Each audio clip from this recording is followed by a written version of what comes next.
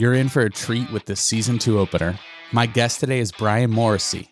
Brian is the founder and author of The Rebooting, a newsletter that covers how media companies can build sustainable businesses. He's the former president and editor-in-chief at Digiday, and before that was at Adweek. Brian is always full of flair, and this episode is no different. He goes into the mindset of editorial teams versus sales teams, and how the economy pulling back can impact our industry, and how the embrace of individuals over institutions isn't going away. I enjoyed this one way too much. Let's dive in. This is Media Moves, the podcast for executives to make sense of the perpetually moving media landscape. I'm Adam Ryan. All right, Brian, welcome. Thanks for coming on. Thank you, Adam. It's exciting. Yeah. I think there are a whole list of people that I want to talk to for this podcast, but there are very few people that are willing to say what they actually think and then have the credibility to back it up, and you say the thing. Okay. All right. I'll try. That's the expectation for this podcast. That's the advantage of not having a boss or investors or anyone really. Were you? I didn't know you really until last spring. We did I think a Clubhouse talk together or something like that. Is how the first time we interacted. But when you were at Digiday, were you similar? Were you unafraid to speak your mind? You were obviously the president and editor-in-chief, but were you as outspoken back then? I mean, I think so. I don't think I've changed at all. I think it's just different. I just have a slightly different perspective now, being like sort of independent. But no, I think I always sort of was pretty forthcoming. But when you grow, like I didn't write that much or anything. So now I'm sort of going back to the future. Like, like I started as a reporter and I've been like writing for 20 years about this industry. But, as an editor, you just, and then as president, because I had like technology and product and events and like our membership business under me, everything pretty much except for sales and marketing and a few other things. So, your time goes into other directions. Like I used to, like as when I was a reporter at Adweek, I used to have these meetings where I would mentally go around the table and I would say, write stories or write emails. And of course, since as a person who writes stories, I was like always like very dismissive of the people who wrote emails. And then of course, suddenly I became that person who wrote emails. So I then started to really highly value the people who wrote emails rather than wrote stories. The whole what goes around comes around thing is like definitely real. My grandmother always used to say, times change, people don't. And I was like, what do you mean by that? And she's like, everything that you like think you're not going to become, like everyone always becomes the thing that they don't talk about. But it's going back to the Clubhouse. The reason I wanted to have you on, because I think we like view the media world and in very similar ways, but we come at it from different directions. So that's why I think it's actually interesting, because I'm selling ads for the first time, and you're like on deadline probably for the first time, really, on a regular basis. And I suck at it. And I suck at selling ads. But we're both figuring this shit out. Like, that's what I think is fun about it. Well, and that Clubhouse last year was it was off of a tweet that I had of everything is sales, essentially, and totally true. And you had that tweet had a lot of engagement. And you had the most thoughtful response. You basically talked about like salespeople just have the shitty reputation because they're like, but the really good ones like are really thoughtful and like actually care. And then we dived in, and it was the first time I've actually there was one, Zach Crockett, who was the Sunday long story writer at The Hustle. Him and I used to go back and forth about sales, and it was really fun. He was a journalist at heart, and we used to talk about it. But you having the business side just allowed a new perspective. Yeah, no, I think like actually, I don't know much about sales still, just a few months into it. But your inventory, you're sold out on your newsletter. Yeah, sold out. If anyone's listening, like I'll make a exception for you. It's like we're always sold out. Yeah. Sail through. You got to sponsor Brian. That's totally. Sail through, MailChimp, all of you email service providers. Yeah, exactly. No, but I do think like the skills are very transferable of what makes a good reporter and good sales. That's, and it's like basic and it's obvious and stuff, but it's like being able to like sort of listen to like understand the big picture, and also just like to put yourself in the other person's shoes and understand, what they're looking at. That's a little different from journalism, but you're always like interviewing people with a 2-track mind, right? Like because I always find that it's how I imagine to be bilingual as a person like interviewing, because like you're listening and you're present, but at the same time, in the back of your mind, you're looking for the quote. You're looking for the idea that is going to make this conversation worthwhile. And it's a different way of thinking that I think takes actually time to be good at. I think sales to me is like similar way, in that you're listening to people and you're trying to think what's good for me, but what's good for them. I would say like, so I did a ton of sales trainings every Wednesday morning at 8:30. I trained our sales team. And the thing that I always talked about was like, you're listening for the problem that they don't know they have. Yeah. And like in the same way that a reporter's like listening for the headline that like they have their script, they're going on there, but like you're trying to find the story that's not the story. With sales, like everyone's like, oh, like I come in to buy this thing, or I'm here because to talk to you about this thing. But there's always a problem that they don't admit. And that's what you're trying to find. And you hear it in a conversation and you're like, that's it. And they don't hear it. But like, I remember something like you get like so excited as like a reporter when someone says something that like, that's your lead, or that's the quote, or that is the thing that you can hang the story on. And I think sales is somewhat similar in some ways. Well, and you get better and better too, right? Like I remember I learned. It's all reps. It's all reps. Yeah, it's all reps. I remember like I learned through years, like I always used to get a ton of like 4 weeks before the end of a quarter.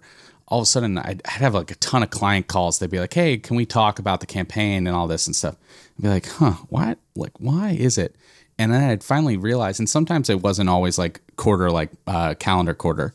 And I started looking up when people's fiscals were, and I would ask them in this call, they would never bring it up. And I'd ask them and say, hey, is your like quarter ending? And they're like, yeah. I'm like, do you have extra budget that you're like trying to get rid of? And they're like, yeah, actually. And I was like, do you need like just a super simple way to like get that done? And they're like, yeah, that's exactly what we need. And I was like, cool. And they always like, it was one of those things that they never would say that because like they can't be like that person and be like, hey, I got like 200 grand I got to blow. Just like take it from me because they're going to pull my budget next quarter if I don't spend it. But like when over time you like learn through reps to like find the thing through the problem. I love use it or lose it budgets. That's my specialty. Oh, those are the only budgets I work with. I only sell like 1 month of the year. That's what it should, like trying to create scarcity. Be like, I only sell in December and I only do use it or lose it budget. I'm just kidding. Yeah. Sale through. Contact me. Brian's the most sold out the creator in the world. So the one thing that I was excited to get your thoughts on. So you, with the rebooting, everyone talks about it all the time. And there's a few media newsletters out there. Jacob, which I had on last season. I attempt my crappy version of a newsletter. Oh, come on. But what makes yours, I think, incredibly different is that where Jacob was a journalist too, he's now spent more of his time as an operator. Like you're a journalist at heart through and through, and now you're independent. You can kind of like have this like own perspective and view with no boss. You have no constraints of like, oh, I'm going to get in trouble if I say this. And I think you say things, what I always say, like uncomfortable truths of like, you say things that people are like, yeah, he's absolutely right. Just no one's had the guts to say that out loud. And you say it about creators, ownership, IP, you talk about ads, like you've had really good takes. And now that you've started to connect those dots, I want to get into like some predictions from you. Oh boy. I'm not good at predictions. But I know the trick to predictions. You have to keep them vague enough that I'm not you can claim that they'll be true, and you never ever put a date on them. Well, okay. So in the last 12 months, what is there something that you have been late to in the last 12 months or like recently? Like what have you been like, fuck man, I really missed that one? I mean, like so much, but I also like I might try to weasel out of this like a good like interviewee. I'm used to interviewees doing it to me, so I won't let it. This is my report. This is my reporter side coming out. I won't let it happen. It's like, well, I would reframe your question to my talking point. But in all honesty, like I have really not tried to like focus on like different like trends and stuff like this that are going on and being early or late to, because I think it's an interesting conversation because like I think there's a lot of advantages to finding that seam, whether it was like Morning Brew finding the like buying ads plus a referral program can like just supercharge growth and stuff like this. And like my like personality, I think in some ways is like I don't want to spend my time like focused on that because one, I'm not good at it. And like two, I know for me, the biggest leverage that I have is the content. It just is. And like, so if I can like choose between focusing on trying to like get ahead of a trend versus like just really zeroing in on execution, because I do believe that media is an execution business, like 80+%. Maybe all businesses, but I think in particular media. I mean, Sean Griffey was the first person that I ever heard say that, and I like thought about that line for a long time. And what he means is there's absolutely no moat. Like there's nothing preventing anyone from competing with anybody. And so like how many businesses actually are built that way? And I think that's where where I came from, like you alluded to, like being from the journalism side is a slightly different viewpoint, because I did come from the journalism side, but I did like a lot of the business. So like, it's not like because I always like react like negatively, I guess, in some ways, or push back, I guess, when people like try to like say, oh, you should just do content. And I just don't like, I'm like, why? Like I built a multi-million-dollar subscription business. Like maybe you should just do content. I mean, like, and, I ran product and ran technology, so I'm not really, intimidated by that. But I keep getting told by various people that I should be, but I'm not. And I think that, like, for me, that's why it's interesting to do the sales part, because that's the part I never did before. You said a line to me once. You're like, look, I'm a natural pessimist. I'm a journalist. That's like who I am. Yeah, I have to overcome that. But that's why I live in Miami. Where has that played as like a strength when you look at like you moving into this operator role, even like back then when you were like fresh new into it? Because I do think there's this movement of journalists moving into operator roles, and they're going to have that natural pessimism around them. What advice do you have for you? That you need to leave it behind, because like pessimism is bad. Like skepticism is a feature, not a bug of journalism. I remember I was talking with an operator, and I mean that like in that they sort of came from the operator side versus the journalism side. And like he was sort of grousing to me a little bit that his team was like too negative or something like this. Like, how do we get them to be more like, positive and optimistic about like the space? And I'm just like, that's not what they do necessarily, at least good ones. And some of that is just like the personalities of the type of people who are attracted to journalism. But part of that is just a function of the profession. You have a lot of people who are, if not misleading you, trying to shade the truth and trying to finesse, their own interests and stuff like this. And so I think that has an impact when you deal with that for decades. Yeah. But I think it's a liability if like, and I think that's what you're probably seeing with a lot of these like, with quote unquote creator burnout and stuff like this is you got to sort of leave that behind if you're going to do something, for lack of a better word, entrepreneurial. Because it doesn't mean blind optimism, but like if you're going to like think about all the things that are, bad or the reasons why something can't work out, you like literally won't do anything. You won't get out of bed. The mindset that you have to be skeptical of people that like are trying to basically make great truths all the time, and you as a job have to find it, like that can wear on you. Did you see, I mean, you were the example of one of this. It's like you editorial to operator to now entrepreneur. You see this trend, like did you kind of see it coming where all these journalists are like leaving and doing their own thing in many ways? Or like, and then on the flip side, did you see them being like, yeah, of course they're going to go back and like rebundle up? Basically, did you have a gut feeling of that? Yeah. I mean, I just like, having managed to stay alive for 49 years, like I've seen like enough that like, the unbundling and rebundling, it's the old saying, it's like the two ways to make money in media. I think the other saying is like the best way to make like some money in media is to start with a lot of money, or something like that. Because a lot of both those things track. I think societally we're seeing this shift from institutions to individuals, and this has been going on for a long time. And obviously, not to get stuck in cliches, but COVID accelerated a lot of trends. Yeah. And I think it accelerated this distrust in institutions. And we naturally gravitate more towards individuals than faceless brands. And the reason that like brands have mascots or like, personas and stuff like this is because they're trying to get around that, because people tend to like people and to trust people more than like just some weird entity. That's why the Glenn Greenwalds and stuff are out there talking about the media. It's like, who are you talking about? Like, who is the media? It's faceless. Where's this meeting of the media? I've never been invited to it. I would love. We should do something, by the way.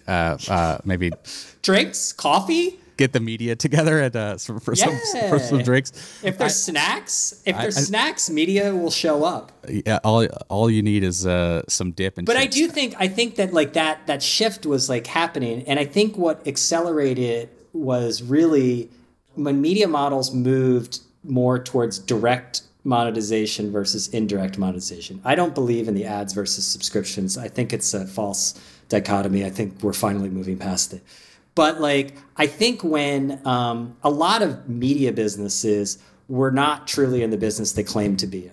Like, I remember many years ago, Henry Blodgett, I think on like Twitter was like, well, he's like, you've got a, Digiday is an events business with a website. And I was like, Rawr! And I was like, but he's true. It was true.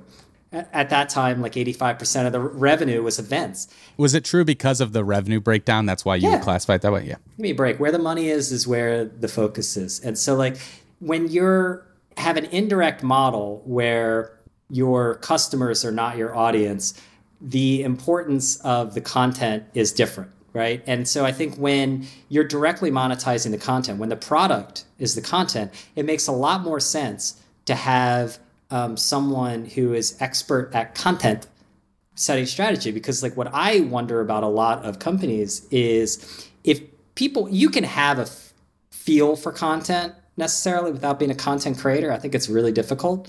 But like there's a lot of people who don't even know what good is, who run media businesses because they've never made anything. They don't know how to make the product. To me, it's like, and I find it very strange.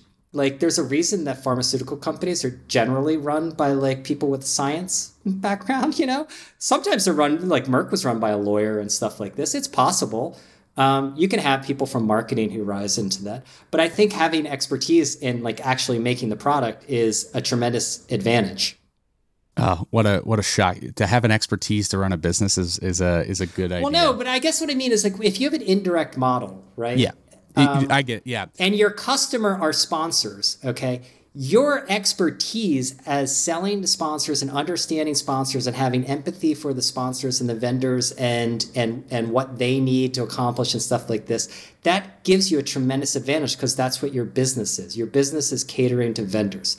If your business is about primary engagement media, that you're going to create a great content product that people are going to seek out, that you're not going to shove down their throats through sweepstakes and all this other growth hacking stuff, then it seems to me it would behoove you to have expertise and to understand how you actually create high quality content products.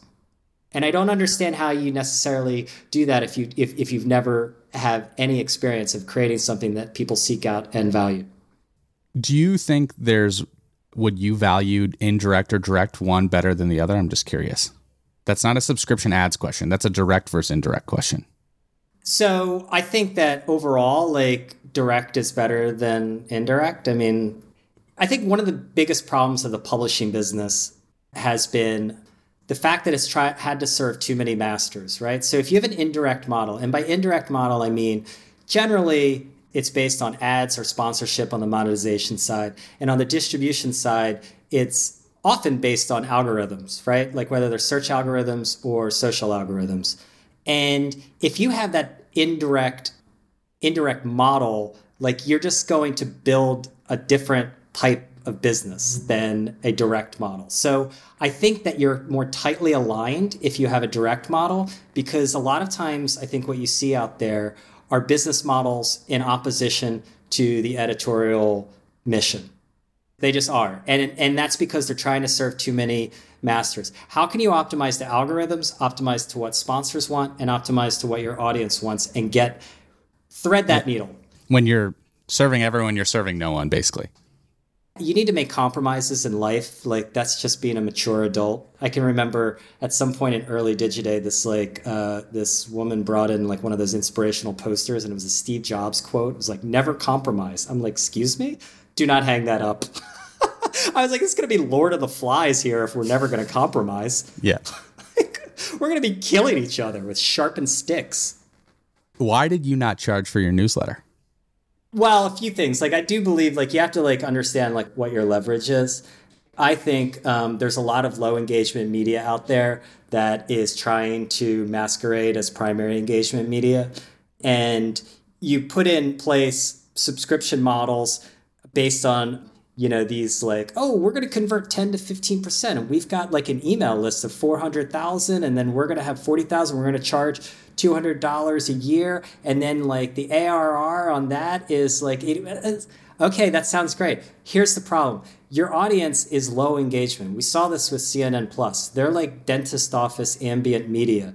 And like they're acting as if like, and I understand it, sitting in a tower in Atlanta or whatever, or even in Midtown Manhattan, you think the world revolves around you. Like, and it's the same as if you're in any publication, right? But you got to be honest about, and you have to have self-awareness about like who you are. And so like for me, the leverage is too many people have adopted paywalls. There's so much great shit out there. I don't like, I get more, value out of, newsletters like yours and Jacob's and others than I do out of trade publications. But then they're charging, I just don't think the model necessarily works. So for me, like, I look at like my leverage being like too many people have adopted paywalls.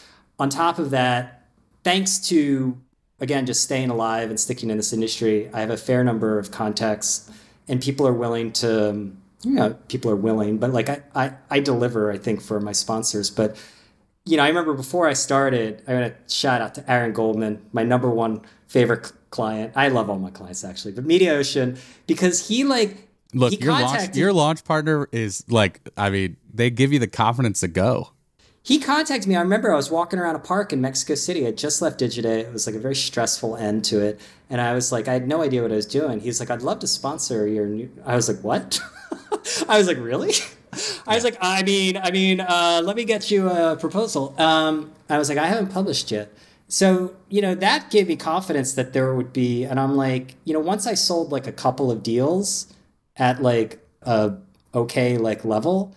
I was like, if I can sell 2 of these at this, I can sell 10 of these at this. And if I sell 10 of these at this, I can raise the rates by 50%, and then I'll sell 20 of them, and so on and so forth. So I looked at subscriptions as a way that narrows the funnel. And I just know from experience, because we waited to do a subscription model at Digiday, maybe too long, but like having that top of the funnel was super important. And we adapted a membership model for 2 other brands that we had too early, in my view. I just saw it, the growth just like hit a wall. And that was just because the top of the funnel wasn't big enough. Yeah.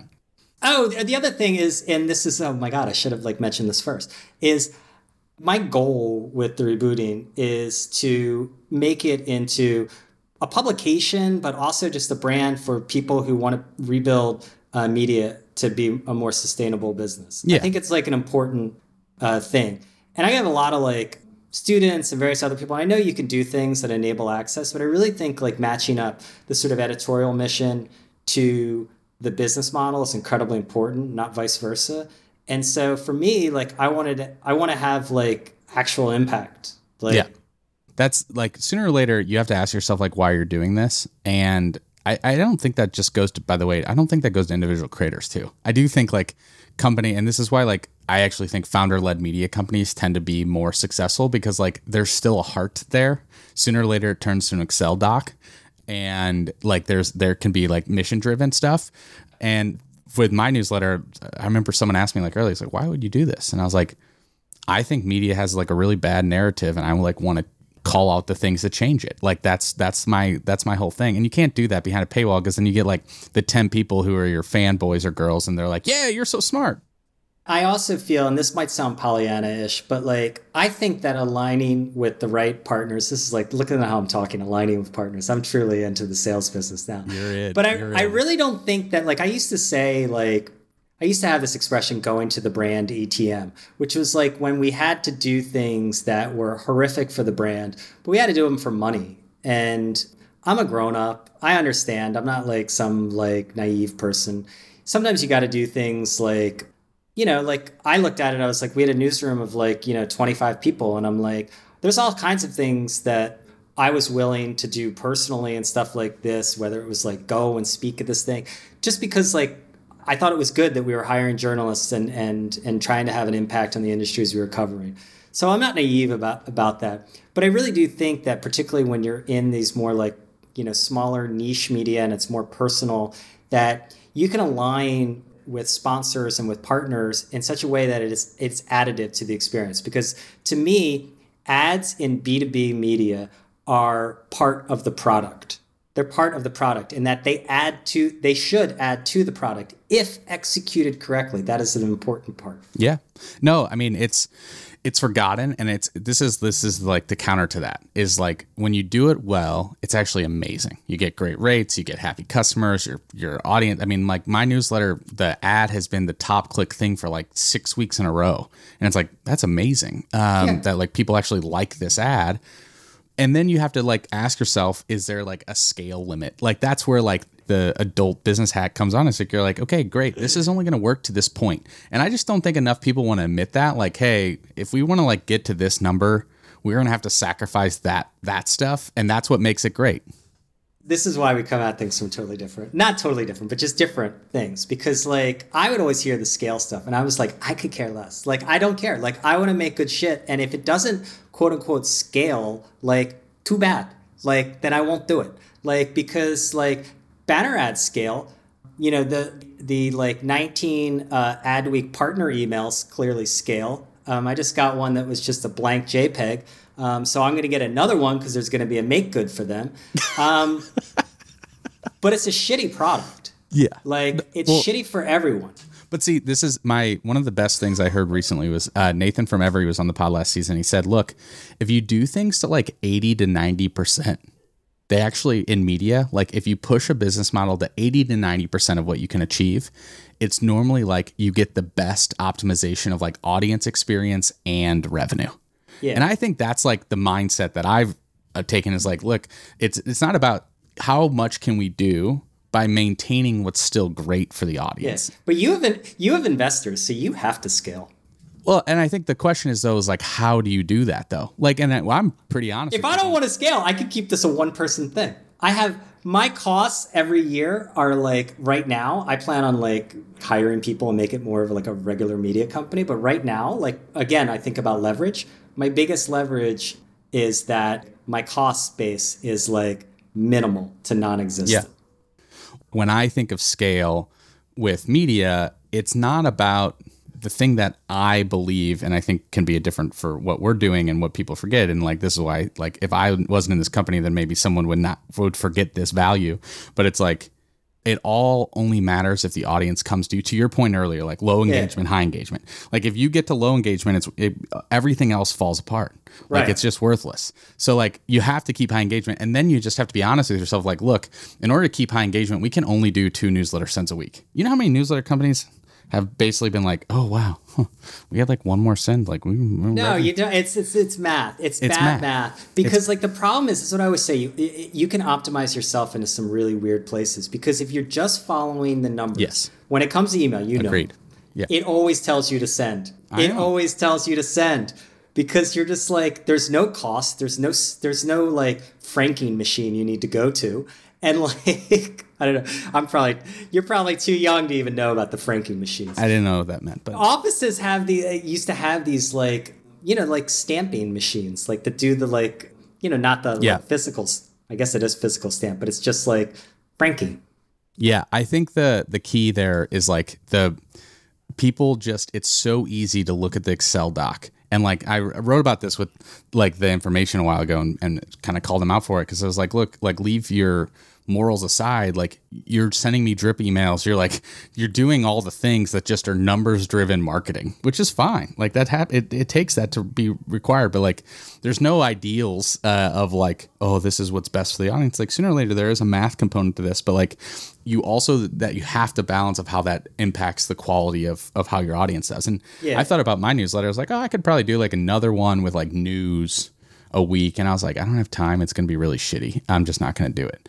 And like that's the reality. I mean, that's something that like I've been like going back and forth with because like I kind of feel like I need to ultimately have like a daily news email product. And I'm just figuring out a way to do it in that can be done like in a way that is like truly additive and is not like trying to create quote unquote surface area. Yeah, which I have a post. I have this. I don't know how you deal with you use Notion a bit. I do. I have just like see. I knew it. There's Notion types, and you're one of them. I mean, it's a compliment. Sure. I'm like, oh, it looks good on you. No, I have like a notes app where I have like my topics, and surface areas is one of them because it's like really difficult because you need surface area as a media company, right? Yeah. Because like you can drive a ton of demand, but then like if you don't have the surface area to like, for that demand, if you have a sponsorship like ad underwriting model, that's a major issue. But the trick is like you can create surface areas that are shitty and in the long term are going to be bad for the brand. Well, and like, Sean was saying this with Industry Dive is he's like, we try to be as particular as possible to go into industries that we think can get to 5 days a week. That there's like enough news and regulation issues out there that we can publish at 1.5 days a week. And then we slowly roll that out based on advertiser demand. And I think that like framework makes sense from a business perspective. I think like in an ideal world, you're getting people being like, God, I wish you said this more. Like that's the difference. Yeah.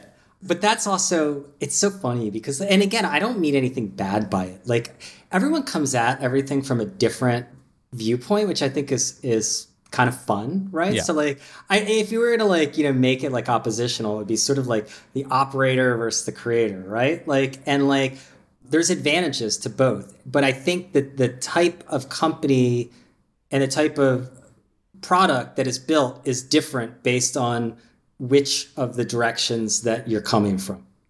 Yeah. Do you know what I mean? And then there's people like you and I that we're trying to merge ourselves. We're unicorns, dude. Come on. I say this though, and you I won't give you too much credit here, but like, oh please, you were one of the many conversations I had early on when I was telling you about work week way before launch of the idea, and you kind of push back of like, yeah, you're coming at this from like an operator perspective. And that wasn't the first time I had heard that. And it made sense based on my background. And I had never written a newsletter myself before. Now you're in it. I said, you know what? I'm going to show him. I'm going to do it. And I'm going to try and I'm going to go through this shit and I'm going to like treat myself like we would a creator. And it has been like, one is like the empathy level has gone way up because like I don't think people like sales quotas are real, like, and people haven't gone through that, like that's a real pressure, but like there's a real pressure when it's Sunday at like noon. Oh yeah, like, I love it. I don't know what I'm gonna write about and this has to go out in like 5 hours. I love it. He's probably not gonna want me to admit, but I talk with Trey Young all the time about this because I'm like all excited about like, I'm like, oh, I rang the gong, I sold like an ad and stuff like this. He's like, the reason you're excited about selling ads is because you're an editor. Yeah, it's true. It gets less fun. Yeah, it gets less fun, but it's also like, he'll be like, I don't know what I'm writing. I'm like, I don't know what I'm writing tomorrow. It's fine. It'll come to me. I'll go to the beach. Packy told me one time it's like normally Sunday afternoon and he hasn't realized what he's going to do. And he writes like, 3,000-4,000 words. And I'm like, I just don't even know. Yeah, I don't know how you do that. I like Packy's stuff. It's too long. It's a lot. It's just a lot of work. But I used to do this with like, I got so bored at like Adweek. I was like, I always say, people are like, how long have you been at Adweek? I was like, 3 years too long. I don't know how long it was. But like, I think I just started to like fall into this like game with like, we had like a magazine deadline every week. I had a magazine deadline every week. I had a page in the magazine where it's like, I would like play a game of like chicken to see how long I could like put it off, but still be able to like, do a Houdini. Yeah. Probably didn't make for the best content, but I was like, really? That like worked. Well, I think it's funny though, is like as much as editorial driven leadership like does love to talk about quality, like there's no doubt that like their team is like, oh fuck, I gotta get this done in like 3 hours. And it's not like you're not doing your best work at that time, but like you're doing what you can. So to be fair, like there's like a balance of it. What I've noticed, like there's a lot of different types of like reporters and stuff like this, but like there were some like where I was like, God, I wish I could just like have them like take a shot before they started writing, because just write. You just need to write. You know it. You have the story. But I think a lot of times reporters like and writers get caught up in sort of uncertainty that they have it, and like because there's always like a fog of uncertainty, and like it's kind of like, you know, football. Like I hate the stretch play. I hate it. The running backs like running parallel line of scrimmage. I'm like, stick your foot in the ground and go north south, because like you got to get downhill. This game, you got to get downhill. And like I think that's like a way with like content in some ways. Is like at some point you just have to like stick your foot in the ground and like get downhill, and it will come. I think the biggest like leap and hurdle of that operators don't respect about writers and creators that is that like how hard that is. They're like, oh, it's 800 words. Like I write cold emails all day, and it's like, yeah, you literally copy and paste them and change out shit. Like it's so hard to be critiqued of the pressure is actually real. And I think like maturity is like, you probably don't feel pressure at all because you've been through it a billion times, but man, the butterflies that I get before I like hit send is tough. Yeah. But it's also, again, it's like coming from different things. It's like when I'm like asking someone for like, you know, what to me is like a lot of money, like I'm all like nervous about it. And whereas I'm like, give me 600. You're like excited. You're like, wow, that's too small. Like, what are you doing? It's probably true. If you ever want to talk, Brian, I'm happy to help. I did want to get to another thing. That's my sales strategy. Go in high and just, you know, capitulate. You know, it's funny though. I've seen a lot of creators be like, hey, that like journalist backgrounds, and they have no idea. So they just like ask for an amount, and I'm like, you got that? And I'm like, man, no math equation in the world, no CPM calculator ever says that you should be able to charge that. And they're like, I didn't know. It doesn't matter. I was like, I don't like to talk CPMs. That's how you know someone doesn't have many M's. Yeah. You're like, I'm single digit M's. What's up? What is something that like when you're writing your pieces and you're thinking about it, what do you think something's going to happen? Let's just say like short to midterm future, like 12-ish next year or so. Yeah. That like no one's talking about, that you're like, I think this is going to happen, and I'm not seeing enough of it around the media circles of people talking about it. Media recession. I mean, like I hate when people are like, before the podcast we were talking about, but like, you know, we were talking about like, you know, the signs that a recession is coming. And I think a lot of people don't remember what it's like to be in the media business during a recession. And it's different. You know, lots of people look good, you know, on the way up. And it's a different thing to deal with a much tougher market. And there's been a lot of funny money that's been injected into the economy, and the idea that that hasn't flowed down to media is nonsensical. There's been so much stimulus pumped into this economy, and then on top of it, coming out of COVID, you know, people with events businesses, I know Rafat had told me he's seen something different, but like at least it's not what I've heard, is, you know, people have been doing really well. They've been selling tons of ads. There's been, you know, it's been good times. It's like 2021 was the best ads year ever. Yeah. Roaring 20s were great. Unfortunately, I think the Roaring 20s might end in 2022. So I wasn't around. I wasn't in media in 09. Dude, it sucked. What do you do to gear up? Okay, here's what media in that time was. I was working for Adweek, which was owned by Nielsen at the time, a private equity firm. Took over Nielsen. The guy, Dave Calhoun, he's now running Boeing. He wouldn't even like come to like the office. He like set up the like corporate headquarters like near his like place in like Darien, Connecticut. They had a space engineering firm that was coming in, that was creeping in behind us to see when we were at our cubicles. And they basically shrank our cubicles by like 9 inches, which times that across every single Nielsen office. They like, you know, this guy was 6 Sigma and everything. So he like peeled off like $27 million just by shrinking everyone's cubicles all over the world. I used to joke they were looking at like so many ways to like save money that like there was going to be a decree about having to use both sides of the toilet paper, because that's where the focus was. We had this horrible holiday party in a conference room. It was the saddest thing like ever. And it is grimy. And like the good times, like, you know, it's different. The party's different than the hangover. Yeah. But there's a lot of advantages. Like, I mean, building during a recession is great. It's great because like when you're talking with hiring, you know, someone like, you know, an ad salesperson who was like, yeah, I'm going to need like this. Like, guess what? Like the pendulum always swings, right? Yeah. And the pendulum has been very much on the side of we have had labor shortages everywhere. The economy is clearly overheated, and there's a lot of advantages to building new businesses in a recessionary environment. Yeah, the context of just so people don't feel like the whole before the podcast, but Brian and I were talking about ad salespeople, and I said recruiting salespeople in Q4 and Q1 of this year and Q4 in 2021 was like so expensive because everyone had the best years of their life, and they're like, well, look how much money I can make. And I'm like, I just think in 12 months it's going to calm down and you're going to have a whole different ballgame. Also, like, think about, I think Austin Reef had like tweeted this, like, think about like the crypto bubble and like how many of these fintech, first of all, like how many fintech newsletters are there? Like, what are there, like 10,000 or something like this? I'm amazed. And they all seem like highly monetized. Workweek has 3 and they do great.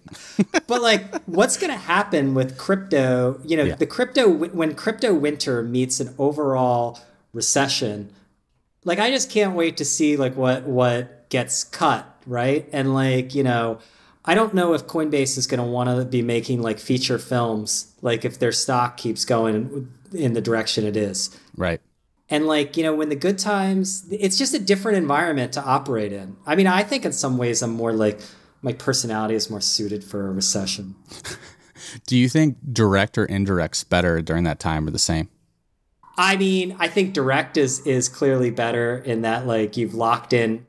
You know, I mean, when you lock in like revenue for like a year, it's a great feeling. Like ringing the gong is great. I love to ring the gong, but at the same time, after I ring the gong, I gotta freaking go and like sell it again. And like I had my first like big like cancellation for like something, and I was doing this thing in Cannes. Sucks, doesn't it? Oh, dude, it's the first time. And like, it's one thing when it's like, it's literally just me. It's like literally like I was counting on all like, you know, a nice sum of money. And I was like, oh, yeah, no problem. Totally understand. Yeah. Inside, I was like, oh.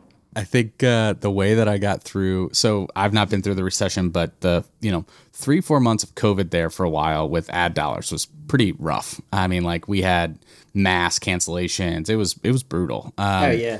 And I started reading it when COVID hit. I mean, imagine if 65% of your revenue was in events, in-person events. It was gruesome. I reread Shackleton's. Did you ever read the like Shackleton book, like and about how he like survived that like ill-fated trip to Antarctica? Yeah. I started reading that for tips.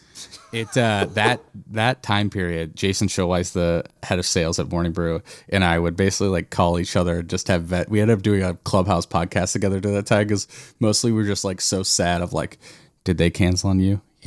Yeah, another cancel. Yeah, it just was like it's just an onslaught, and but it only lasted a couple months, which is I think it made people like.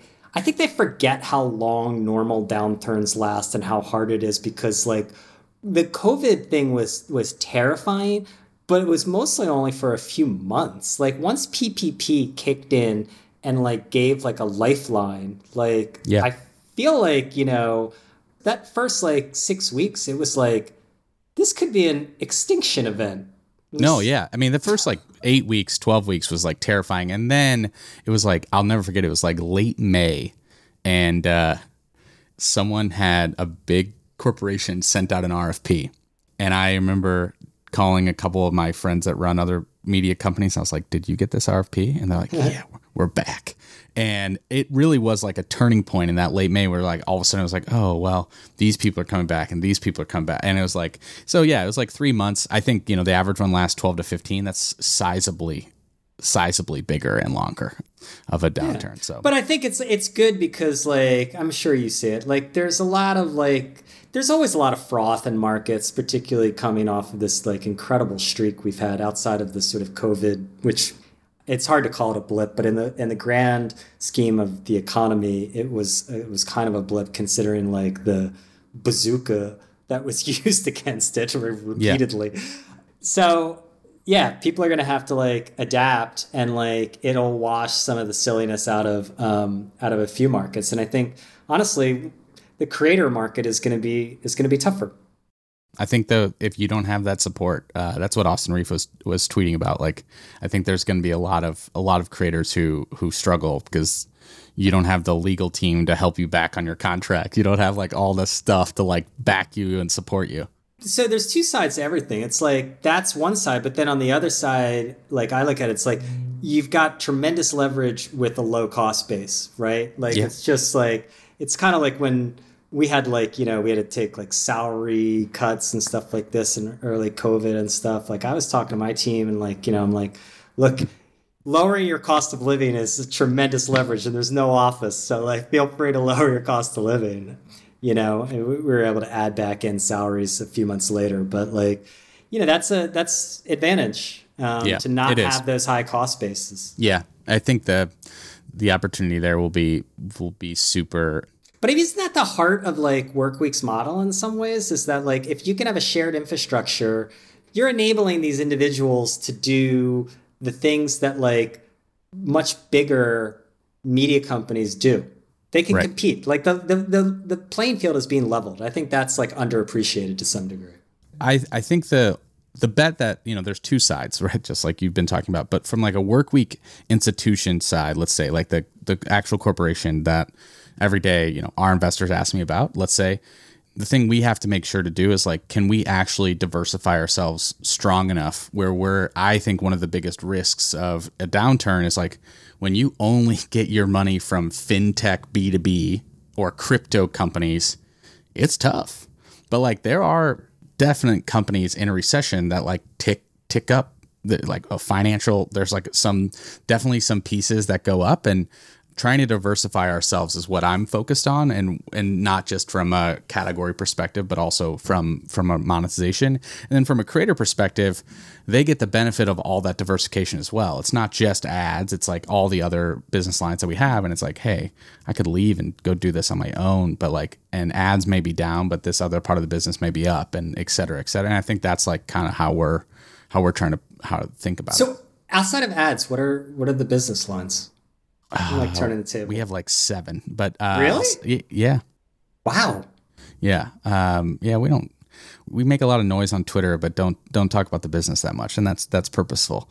But it, I think the ultimate thing, like when we wrote down what makes shitty businesses, it's like you're all in on one thing, normally. And like I think over time, it's really difficult to do.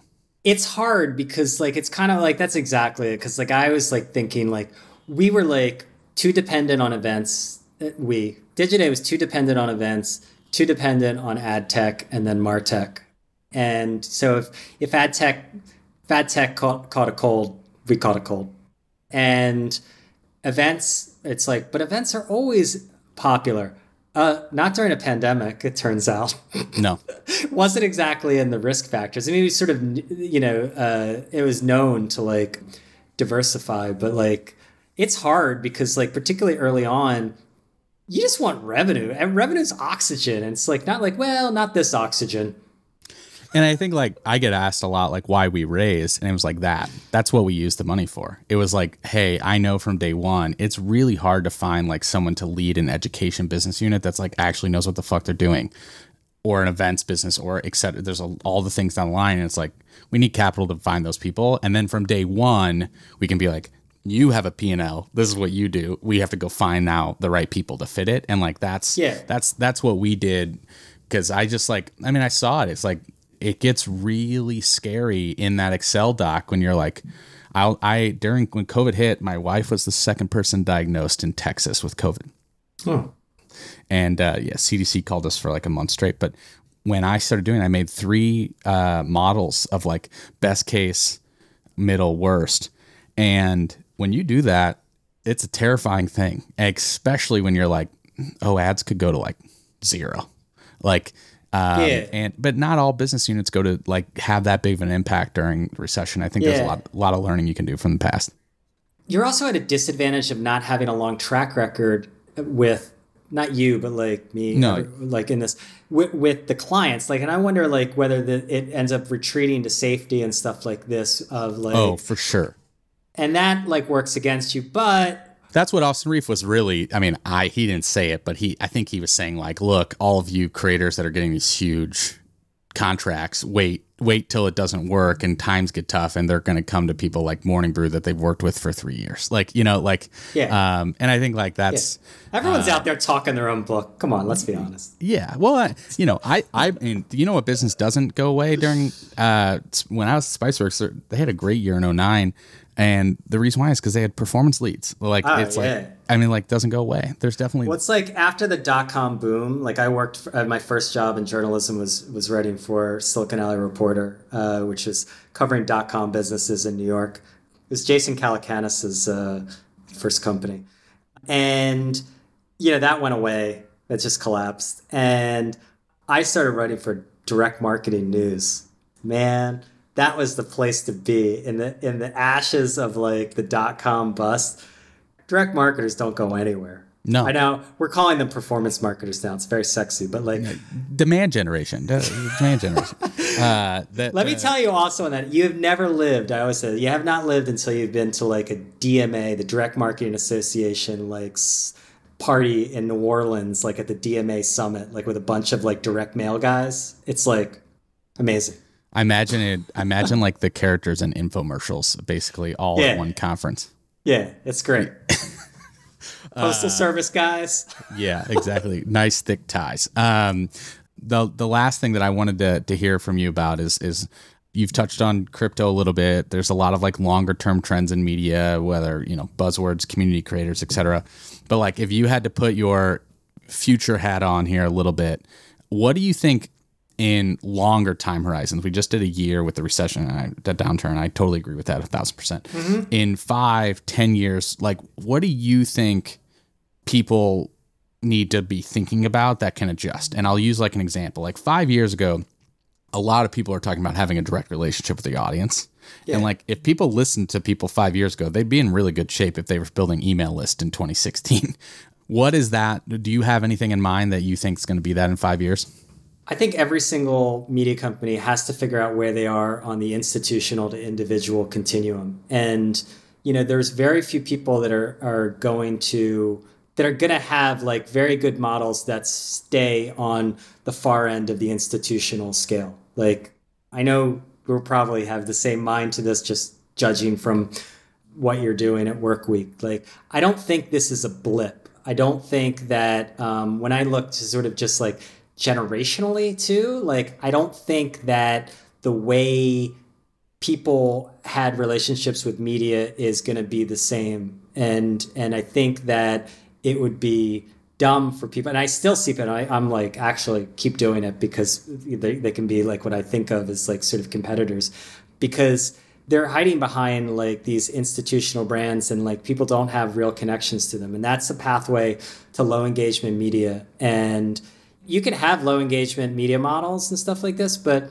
a lot of these companies are trying to, they're masquerading as high engagement media when they're really low engagement media. And so to me, that their low engagement is a symptom, and they have to figure out ways to get to be sought out to be primary engagement media.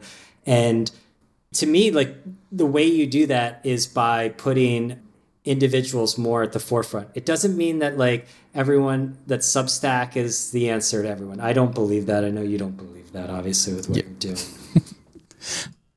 That's why I think, the model of Workweek is like actually legitimately really exciting, because like you can suck a lot of the costs out with a shared infrastructure. An individual creator putting on like a big event, like, oh my God. Right. But like you have the upside of putting individuals like at the forefront. Everyone's going to have it differently. The piece there that's going to be difficult for us, and I think like anybody with a creator forward model, is in that downturn. How do you have the validation that like, hey, I deserve your dollars? Because there's something safe about an institution. Right. And what like people don't want to say, but it's true, is like creators are better for direct models, but for advertising businesses, it's actually incredibly difficult to win dollars over institutions. Because it's like, hey, I say this all the time, marketers just want to sound good to their boss. So like, hey, we got a Times ad. Great. Sick. Yeah. Like that's hard. No, that's actually a great point. Because it's one of the sort of lessons that I've had and stuff, and that I've been blessed to work with great partners. But like, what's very clear to me is like beyond the sort of CPMs that I don't like to talk about is, just the cost of sales, and that like there's a lot of trafficking back and forth. And it's a pain in the ass, and it's super inefficient to be doing these deals on such like a low level. Like I appreciate everyone, but like I just know that like have to figure out ways to make it easy for people to buy, and like it's really difficult on an individual level to get the necessary scale. So like you need some scale. I'll tell you I have not said this out loud, but it's a real thing that happened. When I built the model out, I had one of the line items was I said that I'm going to have we're going to have some consumer ads, and like all of our creators have some like personal section in their newsletter, like my things I think called like what I like. And the idea was like, hey, there's a lot of these like consumer products that like you can make a lot of money on, and you can include them in there. They're not B2B. It diversifies us a little bit. I thought it was a really like smart move. And it wasn't a huge portion of revenue, but it was probably like 10 or 15% we counted on for the ads business. Like affiliate stuff? No, like, like skim picks and shit like that. Like, like basically. Skim picks? What's that about? That doesn't sound like fintech. No, so like the idea was, all those, they sponsor like everything, the like crowdfunding campaigns for like the robot Flippy Burger and all that stuff that have you ever seen those around? Probably. Anyway, there's an agency that like they put money everywhere, and it's CPM based. They pay well. It's really great. So I basically thought that we could do consumer ads. I called that client of mine who I worked with for a very long time, and I said, hey, I have this consumer section. I have these 4 or 5 creators. We all have newsletters. Would you sponsor? And she was like, oh, absolutely. Love this. Great idea. And she called me like a month later. And I was like, look, it's just like not big enough for the work. It's not that like it doesn't work. It's not like the metrics didn't do what you said, but like I have to do like a lot of work to not get a lot of output, like the final number. And I said, wow, this is actually like pretty big risk to the business. And we canceled basically like trying to sell that until we hit like a certain marker. Cause like there's just a scale required. And I think individual creators on their own are going to like face that as a big problem. Yeah. And I think like that's the thing. It's like, there's a lot of costs that are like beyond the actual cost of the transaction. It's the cost of like trading paper back and forth and the DocuSigns, and like, for a lot of marketers, like it doesn't make sense to do these 5K deals and stuff like this. It just doesn't make sense. And because the costs are just outrageous when you put in people's time and stuff like this. I mean, I run it as like, I don't know why I'm like having like, I'm having like a lot of conversations and stuff like this, but then like, you get companies just like, well, we just want to do a test. And I'm like, okay, the CEO, like we've had 4 Zooms and stuff like this. And it's like 3K. Like you're like, I'm willing to do it. But first of all, like it's not even a fair test because you're not doing enough to even figure out the hypothesis. You're a sales guy. That's a sales line. No, just kidding. But that's the sales line upsell right there. The test isn't big enough. You have to do more. Yeah, and then I capitulate and I say, okay, sure. Exactly. Brian, it was fun. Your 3 cups of coffee paid off. It was a great call, and let's do it again sometime. Awesome. Thanks. Thanks for tuning in.